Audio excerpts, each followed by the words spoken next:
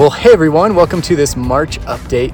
And it was a great month. We're starting to finally warm up here in Colorado. We have nice warm days like now, and then we get snow the next day, and then it's warm again. So we get this swing, but you know what? It's still warm on those good days, and we're excited about that.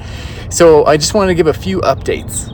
So the first update is on my health, which is something that I haven't done an update on for quite some time, which is probably a good thing.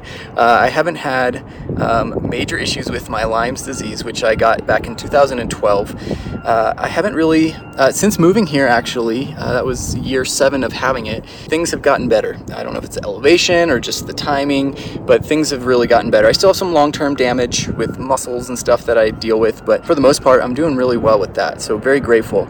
In more recent testing, we found out that I do have another issue that is pretty significant. So I have very low testosterone levels. So that's something that needed attention because it has current ramifications, but it also has long-term risks that are pretty significant. So starting this week, I actually started therapy for that. That'll be lifelong, but I'm very encouraged that I live in a time where I can do that and get some help. So I'll see benefits soon of even just much more energy, muscle recovery, things like that have been part of my life for a long time that now I'm knowing why and getting some help about it.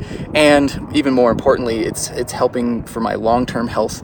I'm grateful for that. So yeah, pretty good bill of health. I'm very excited that things have improved so much. And then the last update I want to give this month is about an article that just came out in Christianity Today called "Missionary Kids Are Not All Right."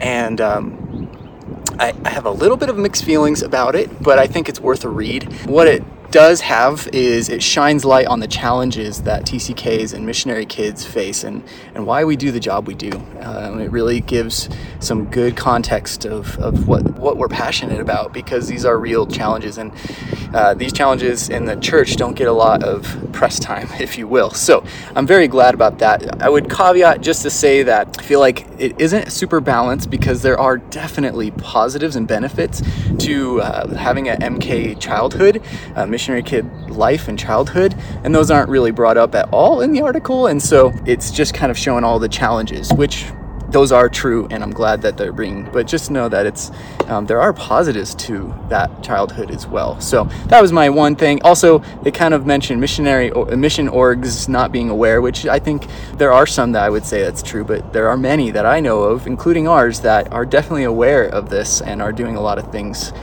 to help with it. So just take that with a grain of salt, but that article will help you see some of the real challenges that our families go through and why our ministry exists. So definitely check that out. And so that's it. We really love you guys. Thanks so much for being a part of our team. We look forward to a busy summer. We're scheduled for retreats and reentry programs and all kinds of stuff. So things are about to really ramp up very quickly. And so we could use your prayers, but we love you guys. Thanks so much for checking in, and we'll talk soon.